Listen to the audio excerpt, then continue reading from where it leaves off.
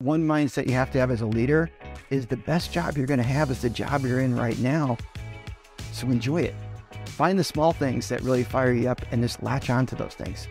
And take the time, even in small ways, when you're like passing somebody in the hallway on a Monday morning, instead of just saying, how was your weekend, or what'd you do, or look at the weather outside.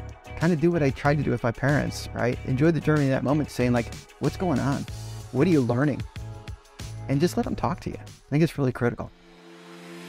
Welcome to the Beyond Speaking podcast from Premier Speakers Bureau, featuring in-depth conversations with the world's most in-demand keynote speakers. Hi, I'm Brian Lord, President here, Premier Speakers Bureau. Welcome to the Beyond Speaking podcast. Today we have Dr. Patrick Ledden, who has done, I call it like a layered life. There's just so many different things that he has done. U.S. Army Ranger, a Wall Street Journal best-selling author of the 5-Week Leadership Challenge. He has bought and sold businesses, PhD professor, or associate professor rather, at Vanderbilt University, has lived all over the place, consulted with KPMG, Franklin Covey, just has done a lot of amazing things. So Patrick, thank you so much for joining us. Oh, I'm so glad to be here. Thanks, Brian, for having me. So, being somebody who's an entrepreneur, and Army Ranger, has spoken, with the Prime Minister or President of Iceland, has done all these different things. When are you going to start doing something with your life? Yeah, I know. I need to get my act together. Time is ticking and I'm not moving forward. I got to figure this out. What makes a challenge interesting to you? Somebody who's accomplished so much, what makes a challenge interesting? Well, I appreciate you saying accomplished so much. Sometimes, you don't think about it, and then somebody says something like, yeah, I guess I've gotten a few things done over my life. Like everybody has, right? To me, a challenge is really critical because it's this idea of, can I pick a goal or go after something that's also connected to my purpose? So people who are listening or watching the podcast right now, they all have, something that they're going after, or a reason that they're here on this planet, if you will. And the better we can understand what that is and then set a challenge to go after that advances and us forward, and also kind of deepens our understanding of why we're here, I think is really critical. So I like to set those type of goals. And typically, I like to set goals around my physical side, my spiritual side, my relationship side, and also my intellectual side, believe it or not. So we're recording this in January. Are you a person who sets like New Year's resolutions? When do you, or do you just set them whenever they come to you? What's your decision-making process when it comes to setting goals? Yeah, I'm probably not as strict as I should be on certain things, but I do try to look at the calendar right around the turning of the new year and sit and think about those 4 areas. Like, what do I want to learn this year? What type of relationship do I want to build this year or deepen with my family members? I'm going to be a grandfather coming up soon. So, what's that going to look like going forward in 23? So there's always that component of trying to think through the schedule and plan some stuff out. And you can't plan okay, in this day, I'm going to be the awesome grandfather. Obviously, you can't do that. But you're just thinking those things through and what are the actions that drive it. But I'm also try to leave a degree of spontaneity, I think, in life. I think it's pretty critical. My kids would know me as the dad who would say yes. Like, yes, I'll try it. Not yes to everything. Like, can I stay up till 2 a.m. eating Doritos? I probably would have said no to that. But certainly things like, Dad, do you want to go do this with me? I would tend to say yes. So, what's an example of that? Oh, there's so many of them. One example of that would be when our son, he was about a junior or senior in high school. So this would have been about 7-8 years ago. He said that he wanted to go with a friend hiking, overnight camping on the Appalachian Trail. Do I want to go? And I said, yes, I'll do that. Well, that turned into 10 days with 8 senior high school boys that I took on a camping trip and hiking trip on the Appalachian Trail. So he has the ability to kind of escalate what that yes looks like. But it was a great experience because I remember writing about it afterwards as I thought about that experience of taking 8 boys on a 10-day hike on the Appalachian Trail. And some of them, had blisters and had never done anything like that. Some of them, even though we told them what equipment to have, and I tried to do a shakedown, weren't completely ready for it. Yeah. And luckily we had some spare stuff. But going through that, these boys were friends since first grade. And now they're seniors in high school. It was a big deal for them. And I just watched their friendship go deeper through the experience. And I think we learned, you talk about challenges, that's a challenge for them. And on the back end of that, they're more connected than they were before. Their sense of pride is higher because of what they accomplished. And 5, 6, 7 years later, they're still talking about it. So that would be a yes that I just get into, and then I realize, oh my gosh, what did I just sign up for type of thing. Now, were you like that when you were at that age, or is it something that's developed over time? Oh, it's definitely something that's developed over time. I grew up on the south side of Chicago, 139th and State Street, if people know the area. And I was the youngest of 5 kids. So I had a bit in the pecking order of you do what your siblings tell you to do, and they see you as the little kid, and you're always kind of the little kid type of thing. But then when I was 17 and was graduating high school, I just really didn't have a plan for what I wanted to do in life. I didn't really see people who went to college in my neighborhoods. That wasn't something that people really did. So I signed up to go to junior college and failed out basically 6 months later, or got close to failing out. So I joined the Army and I went to basic training, and that kind of clicked for me. So I guess you could say, well, oh, look at him, he signed up for the military. But I would tell you, yeah, it was kind of because I was not going in good places at that point. Yeah. And that was a turning point for me. But I think over time, I've just started to realize, as many folks would realize, that, life is short. Opportunities are abundant, but also you have to choose and go after something. So I've just kind of started to lean into that more and more and more. So you said when you were living in Chicago, there weren't a lot of people that were going to college. Did you have mentors there, or were your first strong mentors in the military? Yeah, I think my first strong mentors are probably in the military. I just, for whatever reason, the military just clicked with me early on. Not that I was this amazingly disciplined child, because I wasn't. I told you things weren't going well at junior college. But I got to the military and I realized it was kind of easy for me. Like they said, turn right, I turned right. They said, turn left, I turned left. They said, shut up, I shut up. So it kind of came easy. And then so if you're the 5th child, go to the military. Yeah, there you go. Exactly right. The 5th kid's going to be so disciplined and honed. This is a skill that's honed. So then when I got into it, I was like, I'm kind of good at this. And I had natural ability, but I was fairly physically fit. I could do things. And if I couldn't, like yourself, right? Sometimes you have great physical fitness level like you do, and you can just do things. And other times it's just like, it's between your ears. You just got to kind of stick to it. And for whatever reason, I was wired to kind of stick to it. When did you feel like you'd arrived, or what made you kind of start getting promoted or going to Ranger School? Like, what were the developmental steps there?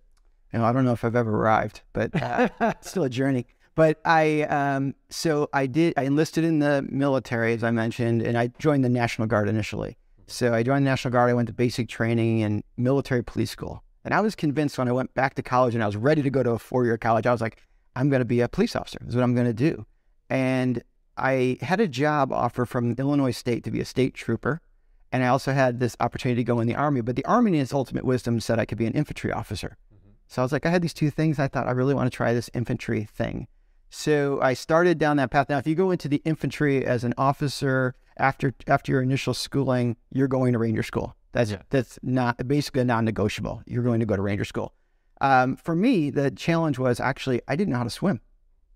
And swimming is like a big deal at Ranger School. Like in day 2, before they actually consider you in the school, they're like throwing you in the water with all your gear and blindfolded and all that type of thing. Yeah. Fortunately, I was married and my wife knew how to swim really well. So I guess this is where the 5th child thing came in. She got me in the pool every night and told me how to swim and taught me how to swim. And I owe her a lot for that. But so I kind of that's how I ended up going into Ranger School. It was just a next natural step in the process, I guess I would say. And then Ranger School at the time was 68 days long and 1 meal a day, so not a lot of food. And I was fortunate. I got through it in 68 days. So then I went to a unit called the 82nd Airborne Division that people may be familiar with. And I was a platoon leader there and a company commander there. And I spent about 6 years at the 82nd. And that's when I left and went to KPMG. Wow. Yeah. What made you start on the path towards leadership? Because you're a leadership speaker, author, podcast host. What made you pick that? Well, I think that leadership is such a critical skill, the ability to lead others. And if you think about what does it mean to lead others, it's predominantly the ability to influence and the ability to make decisions. And I'm from the school of thought that we're all leaders. It's a choice. I say oftentimes that regardless of your role, your title, your block on the organizational chart, your parking spot in the parking lot, whatever it might be, we're all leaders. We just have to choose to lead ourselves, and then we can choose to lead others. And I think those early schooling through the military, that infantry school and Ranger School and that type of thing, and early experiences kind of just drove in me the importance of leadership and what it feels like to be led well and what it feels like to not be led well. In fact, I oftentimes ask audiences to think about a leader in their life that's really affected them. And I was talking to this group not that long ago, and there was this one lady. The room had people between 18 and probably 85. It was a really wide range in the room. And this one lady in the room raised her hand to tell a story to this larger group. She was 83 years old, and she went back to middle school and talked about this teacher that impacted her in middle school. And I kid you not, Brian, it was like she was there in the moment. So when I think about leadership, when I think about what it means to be a leader, I think about it as it's not just delegating tasks or scheduling items. I mean, those are managerial things and they're important, but leading has to do with people. Like, do you see the potential in them? Do you communicate it to them? Do you support them? Do you challenge them so that they step up and become better versions of themselves? And that's what it means to lead other folks, that you left an imprint on them later on, because the tail of leadership is really long. And I think the world needs more leaders. I think all of us could do better to lead ourselves more effectively, starting with me. And I just think that we'd be so much better off if we saw the opportunity right in front of us and seized it. What's the best way for a leader to challenge someone? Well, there's a lot of talk out there about engagement. Engage your employees. And we know it's important. We know employee engagement drives better productivity, less turnover, better financial results. People are happy. I mean, there's a lot of things that come from employee engagement. But the reality is there's kind of two truths about engagement we don't often talk about. One is you can't engage anybody. The reality is you can't. You can create conditions where people choose to engage, but you can't engage them. It's a two-way street. But the second thing that's the truth around it is that no one is more engaging for an individual employee or disengaging for an individual employee than their direct leader. So if you think about those two things and you say, okay, nobody's going to impact this person more than myself as a leader. And secondly, I can't really directly engage them, but I can create conditions. You start to think about, how do I create an environment where people can see themselves winning and making progress and getting better? How can I go about modeling things like accountability? That matters. How can I go about, modeling the way to set goals and to track progress? How can I go about modeling what it means to encourage and excite people about something? And at the same time, I've just got to look at everybody and say, and again, starting with myself in the mirror, and say, there's more in me than I probably realize. And if I can nurture it and bring it out, we could all be more successful. So I just think about those are kind of the things we need to do as a leader in order to better engage people and bring out the best in them. And I think if you set the right environment and you set some goals with your people, you'll be surprised. They'll be surprised at who steps up and does what. Yeah, one of the things that kind of what you're talking about there reminds me of something at the very beginning you were talking about, like setting your goals for the new year that were different. So the three, a lot of people have. They're like, here's my physical goals, my mental goals, work goals, and relationship goals. So not everybody goes out and sets relationship goals. That's not as, I'm going to lose 10 pounds or I'm going to go get a raise at work or something like that. Where does that goal come from for you? Like, why did you add that goal to what most people do, and how does that affect what you are as a leader? Yeah, so definitely a lot of it goes probably back to my time with Franklin Covey. So I used to work at KPMG after I left the military. And then after a few years at KPMG, Franklin Covey came calling and asked if I would do some work with them, which turned into about a 15 or 16 year relationship. They became a client of our own company. Then I went back and ran their partnerships for a while. So I had a long time relationship with them. And they talk about the whole person paradigm. They talk about the mind, body, relationship, spiritual component of everyone. And as I thought through that, I thought, well, if I have these four components to me, and spiritual can be framed different ways.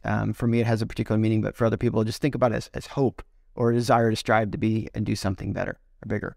So when I think about those four things, if those are the four aspects of a whole person, I probably should be looking to get better in each of those ways. And I had this, I don't know, I say epiphany, because you could tell they could tell me if it was an epiphany or not. And I was thinking about this one time about like the whole person and do I really have stewardship over my whole person? And I started saying, no, I don't. I kind of outsource it, right? So if I don't watch it, I'll outsource my physical well-being to the medications my doctor prescribes to me. I'll outsource the intellectual stuff to what somebody else tells me I should know or read about, type of thing. I'll outsource relationships thinking I'll get to those later on, or something else will kind of be a caretaker for that in the interim. And as I thought through those things, one, I could see where I paid a price in certain areas. And that's just sometimes the cost of learning. But the other side, I just thought about, like, I really want to own these things. So like you mentioned relationships, like how do you measure relationships? I mean, there's some quantitative things you can do, but it's not like saying, I want to lose 5 or 10 pounds, right? You get on the scale and see how you're doing.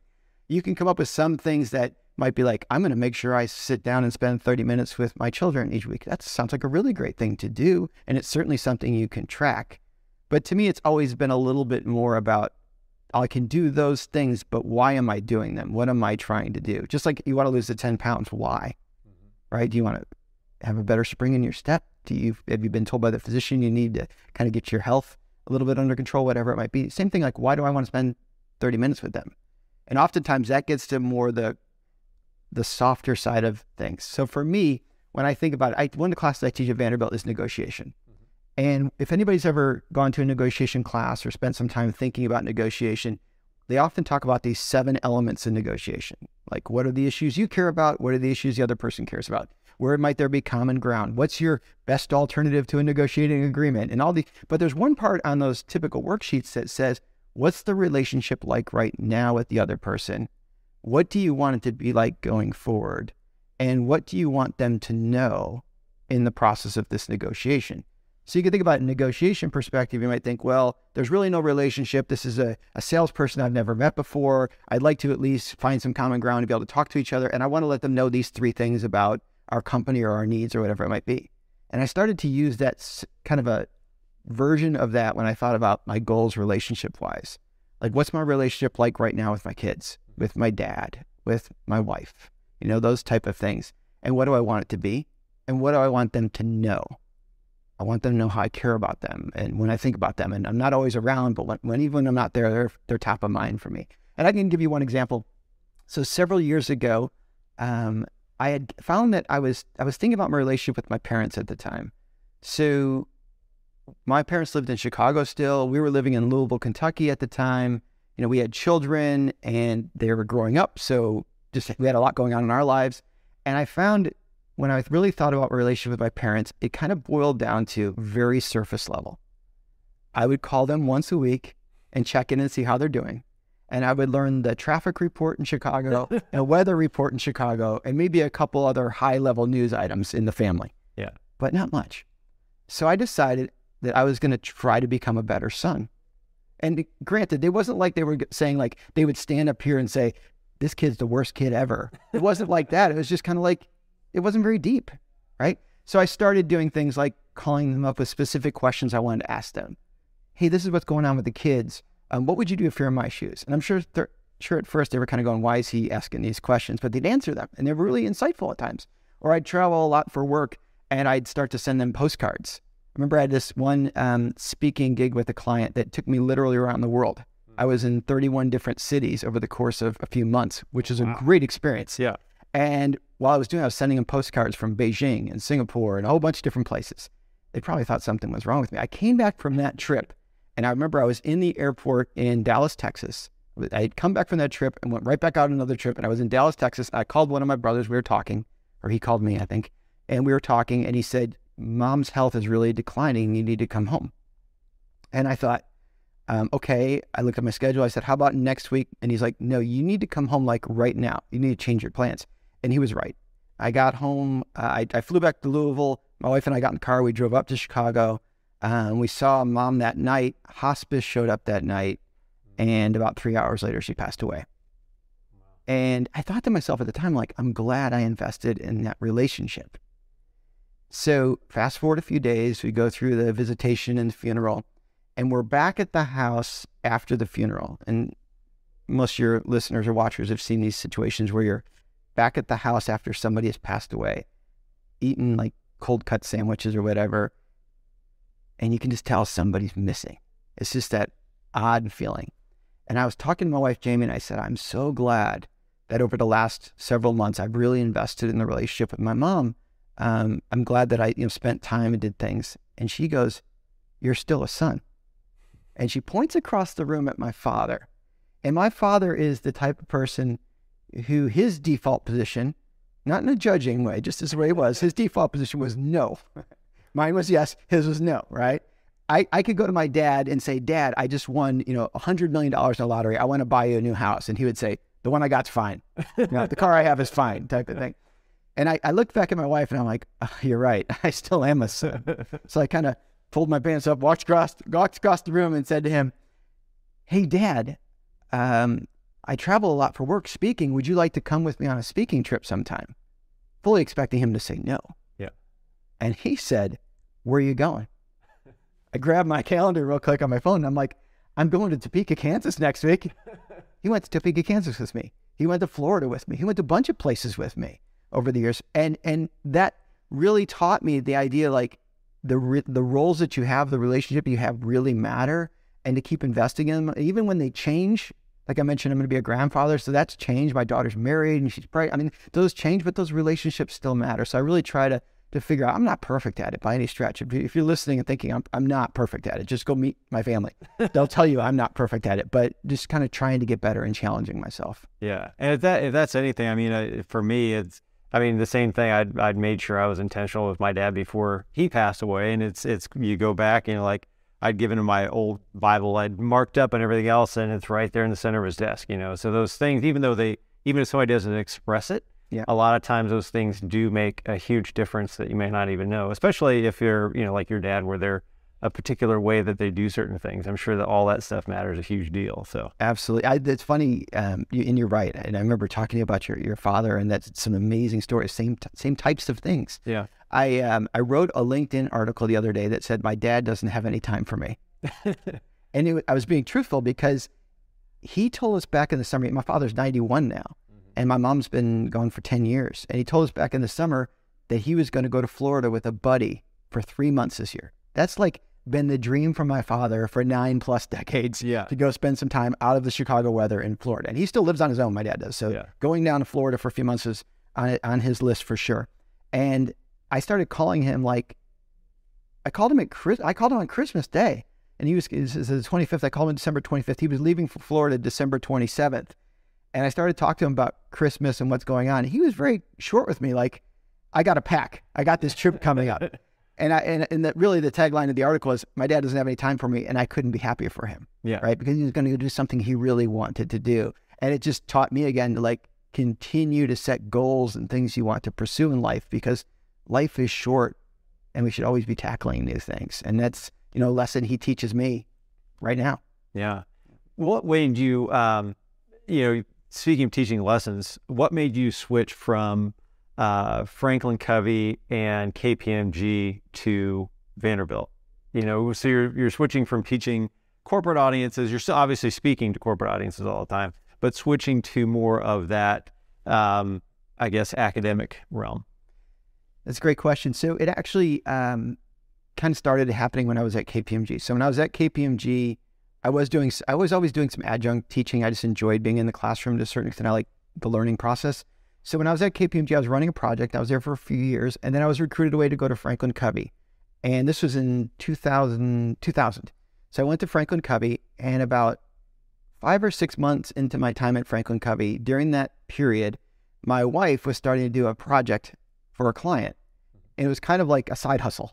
We weren't calling it side hustle, but that was what it was. So I would work with Franklin Covey all day, and then I'd come home and I'd help her with this project. And then that helping her with this project just got more and more complicated. It was this big human capital thing we were working on, creating this mentorship program for this client, and also identifying universities to send their high potential people. That's what we were working on. And it was like 2 o'clock in the morning constantly I was working on it. So I went to my boss at Franklin Covey and I said, I didn't intend for this to happen, but I've kind of got this business going on right now and I need some sleep. I love doing work with you all, but I'm probably going to need to step back from it.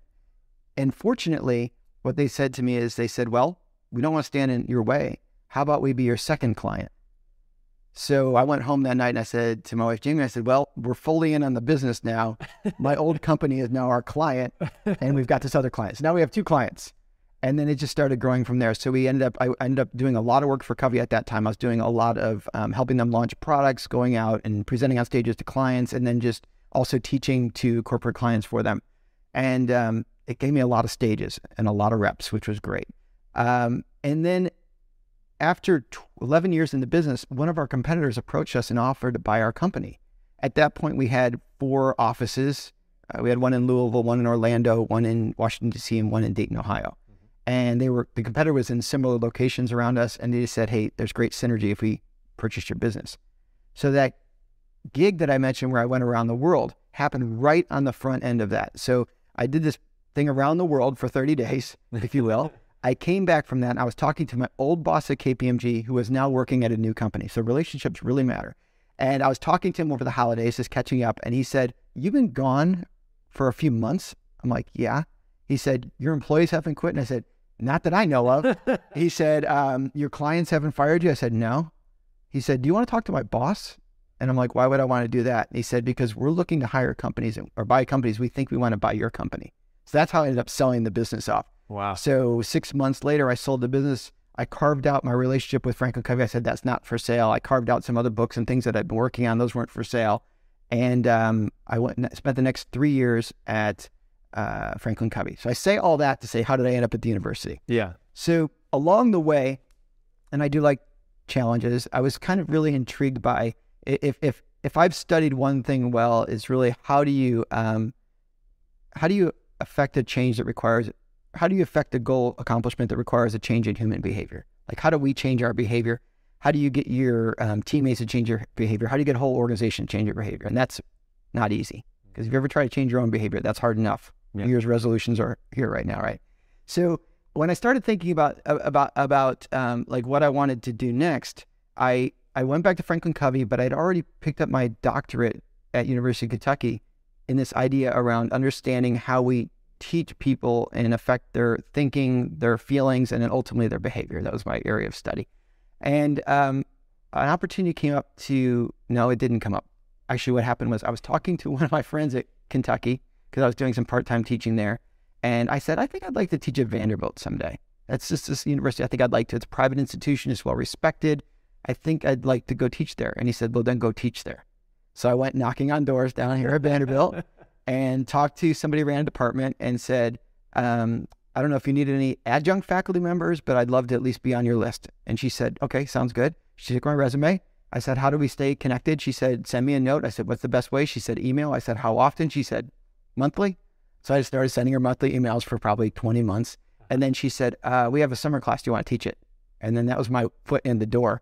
And then once I got in the door, I just kept pushing in the door. And now I've been full-time there for, 8-9 years. I'm the director of undergraduate business studies. So anything undergraduate that's taught in the business department, that's my faculty. Yeah. My faculty, like I all doesn't like it, but that's my team. And so it's been a good run. And I actually have a new startup business the last couple of years that's incubated at Vanderbilt. So it's been a good experience doing work through them and with them.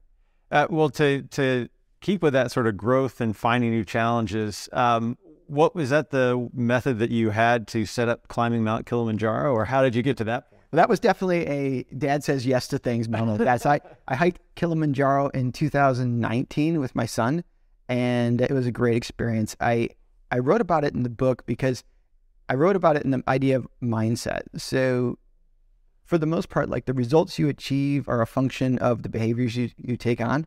So if you want to run a marathon, you got to go out and put in the mileage type of thing. If you want to, sell a lot in your business, you need to make a lot of phone calls. I mean, this behavior generates results typically. But the question of where the behaviors come from, they're mindset things. So I talk in the book for the first week of the challenge, or I often talk to audiences around this idea of your mindset. And I've identified 10 critical mindsets. They're not the only mindsets, but they're pretty key. So they're mindsets like engage people. Leadership is a team sport. Life is a team sport. You're not going to do it all yourself. And that's often a problem for somebody if they initially get tapped on the shoulder and they're like, "Hey, you're a leader now. Step into this formal role." And they have to make that transition from being a team member to being a leader. And they're used to kind of carrying everything on their shoulders. They have to realize that that's not what you're getting paid to do anymore. Your job is to make everybody else 10 feet tall. You have to engage them. Or the idea about rethinking failure, because failure is a given. Anytime you try to do anything, you're going to fail. So one of the mindsets I write about is enjoy the journey, which as much as I talk about things that I enjoy doing, I don't always enjoy the journey. Right. And Kilimanjaro is a great example of that. So we signed up to do Mount Kilimanjaro, and I think we did a 6-day hike. You can do 5 days, 6 days, 7 days, 10 days, different hikes. We did the 6-day route, and I was like a jerk on the hike for a while. It didn't dawn on me. I mean, I wasn't like arguing or being, grumpy. But every night when we met with our guide, you have a guide who kind of leads your hike. Not kind of, they definitely lead your hike. Every night when we talk about things, I was constantly asking, like, how far are we going tomorrow? What's the elevation change? How many days till we get to the top? Blah, blah, blah, blah, blah. And he eventually had to tell me very directly. I think before they tried to tell me in soft ways, but dude, enjoy the journey, right? And I was like, yeah. How far do we got to go tomorrow? He's like, enjoy the journey. And what that caused me to do, though, is I really tried to slow down and be as present as I could in the moment, which is not an easy task for me personally to do. But when I look back on the hike, and that happened in 2019 in December, right before COVID really started showing up here. I look back on the hike, and I spend a lot of time looking back at the pictures of the hike and things like that. Yeah, I have the picture of my son and I standing at the top of Kilimanjaro, and that's totally fun. But when I look at it, really, I look at all the other pictures and all the other stories and all the other things that happened. And it just reminded me that it is a journey. You should enjoy the journey. So that's why I try to teach people, as I try to remind myself constantly, is that one mindset you have to have as a leader is the best job you're going to have is the job you're in right now. So enjoy it. Find the small things that really fire you up and just latch on to those things.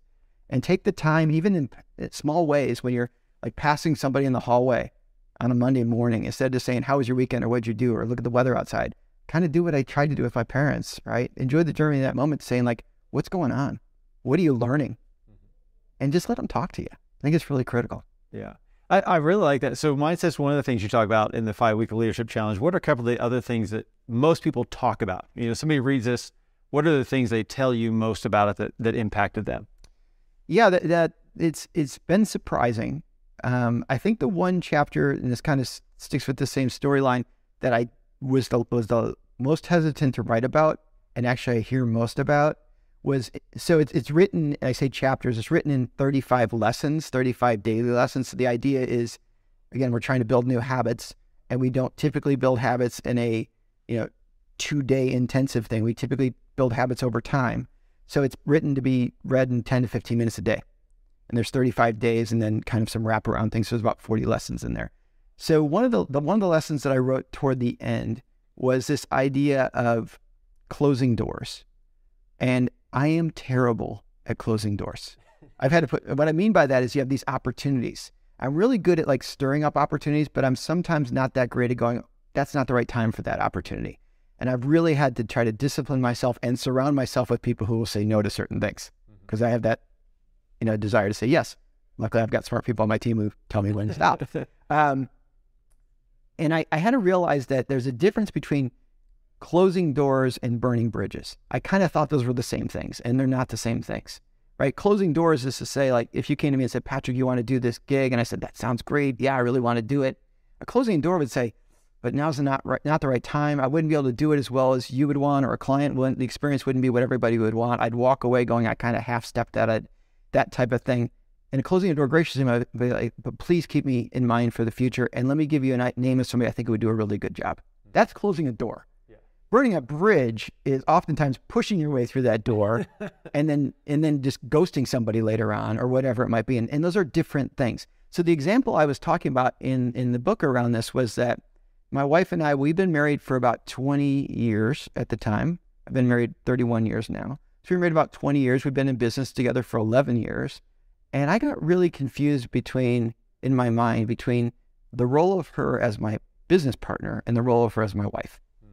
And I got those mixed up. Don't get those things mixed up, because what you start to do is the lines become very blurred, right?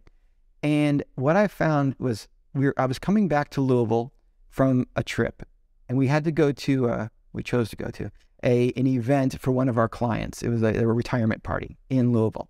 So she had said to me, here's the date of the thing. Make sure you're back in town by this time. And I said, yeah, no problem. Well, there were like 5 doors open where I was at, so I was kind of delayed getting to the airport, missed my flight, caught the next flight. No big deal. I call her, I'll meet you at the event, that type of thing. I fly into town. She has to drive herself to the event. I drive myself from the airport to the event. I show up. She's not really thrilled with me because this is not a new behavior. We're driving back home separately, and I look down and I have no gas in the car. I pull off to this rural gas station, and the clouds just open up and just start pouring down on me. And there's no overhead cover at the gas station. So now I'm soaking wet and the car's run out of gas. And that's just a great, in my mind, example of like, we all get caught in moments where we run out of gas and we're caught in the storm. And I put myself there. I did it to myself by not being able to close doors. Well, I drive home, I open up our garage door, and my wife is standing in the garage waiting for me. And she said, we need to talk. And it was one of those we need to talk conversations that you don't want to have, right? It's kind of like, Patrick, choose a path, because there's a path where we stay together and there's a path where we don't stay together. And that was a tough moment for me. And when I wrote about it in the book, I was really hesitant. Obviously, I asked her, like, you okay with this? And she was. And that's probably the one that people often talk to me about, because it's the one day where I asked them to really think about, like, what really matters to you, and are you closing the right doors, or are you burning bridges in relationships that are going to be really hard to fix later on? And how can you be a good leader of yourself or your team or your organization if you're not kind of pouring into yourself and the most important relationships first? So that was when I was hesitant to write, and people ask me about a lot. Wow, that's great. One of the things I do like too, just the different ways that you communicate with people, because some people are auditory, some people are visual, so whatever it may be. And so in addition to the book, obviously you've got this top-rated podcast. And one of the things that, so I'm curious to know, one, how you like that format as opposed to writing. You've got a great newsletter as well. And then two, maybe some of the top things you learned from this past year from doing it. From the podcast? Yeah. Yeah. I didn't want to do a podcast. Well, I did say no to that one. And it was actually my friends at Franklin Covey. So I'd been teaching at the university for 7 years or so. I'd written a book for Franklin Covey about building winning cultures. And I did a lot of speaking on that for them. And then I was kind of at a point where I was focused predominantly on trying to grow my own book of business and teaching at the university. And they reached out to me and they said, would you consider doing a podcast? And I said no, because I'd learned closed doors. I said no, but I can tell you 5 other people who might be great. Yeah. And they kept being persistent. And the reason they were being persistent was because they were looking for some more resources they could provide to their clients out there. And they wanted to exchange kind of me and interviewing for, they'll provide me all the editing and the equipment, and they'll set up my guests for me for a while. And we had a conversation. I decided to do it. And the second guest I had was Seth Godin. So it was like a really good start, right? And yeah, way to start low. Yeah, exactly. So I had a bunch of different guests, and at 6 months or so, the thing was humming along, and they'd made a promise. They said, once you get 6 months, it's yours. Do whatever you want to with it.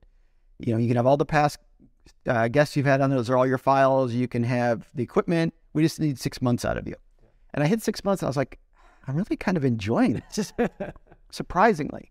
And there's a speaker out there, this author named Dorie Clark. I don't know if you're familiar with her, if your listeners are, but I was talking to her on the podcast and then later on, and she said to me, she goes, you can't be the best kept secret in Nashville or Louisville or wherever you've lived. And I'm not claiming to be the best kept secret, but I was definitely a secret.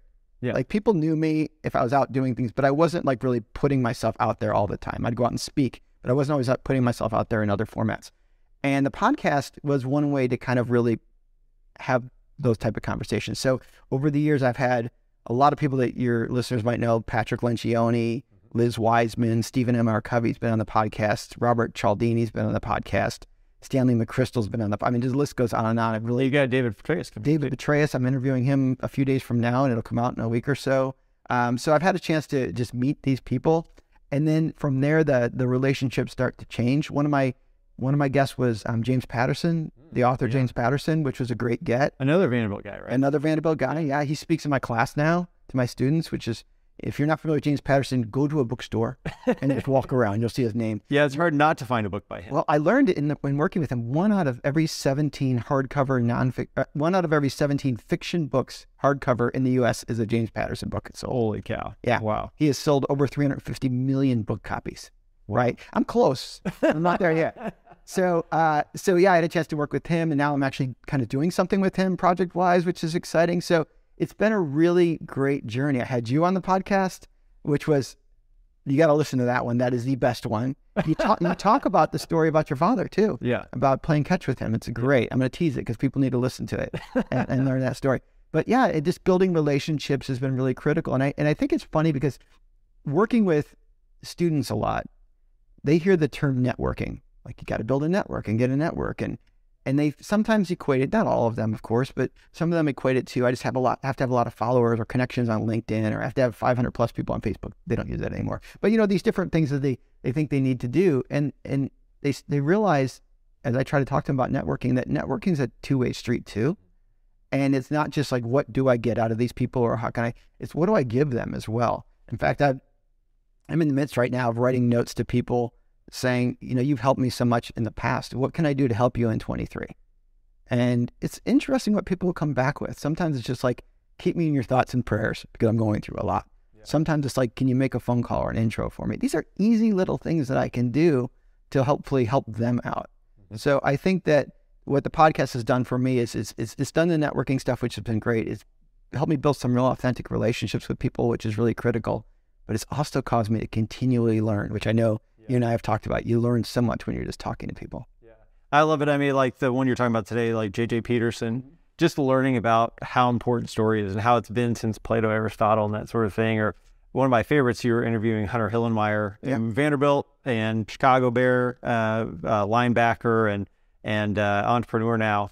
But just about the power of consistency. Like the top people are consistent. And that's, as I've got kids that are getting ready to graduate high school in the next couple of years, thinking about like, what things do I want them to learn before they go? And just the power of being consistent. Absolutely. So that encouraged that thought too. So I mean, I've learned a lot from it too. As well. I interviewed a guy, Dansby Swanson. Oh yeah. Yeah. He's now the new shortstop for the Chicago Cubs. Okay. Yeah. Yeah. Vandy guy, number one in the draft, in the NBA draft. Got a lot of cool hair. Yeah. A lot of cool hair. Yeah. Recently married. Yeah. To a U.S. soccer player. Okay. U.S. national team soccer player. But I had him on the podcast and all we talked about was, what is your routine pregame? Because I wanted to understand like rituals and the importance of those routines. Yeah. And I think a lot of people probably have routines who listen to the podcast. I try to build new routines all the time, not new ones, but like reinforce the ones I think really matter for me, because we oftentimes think like, we have these successes and then we have habits that come. No, you have habits and then you have success based on those habits type of thing. So I have certain rituals I got into, but my point on that was that, so I had Dansby Swanson. I've had a number of athletes. I've had Tommy Caldwell, who's a really amazing mountain climber.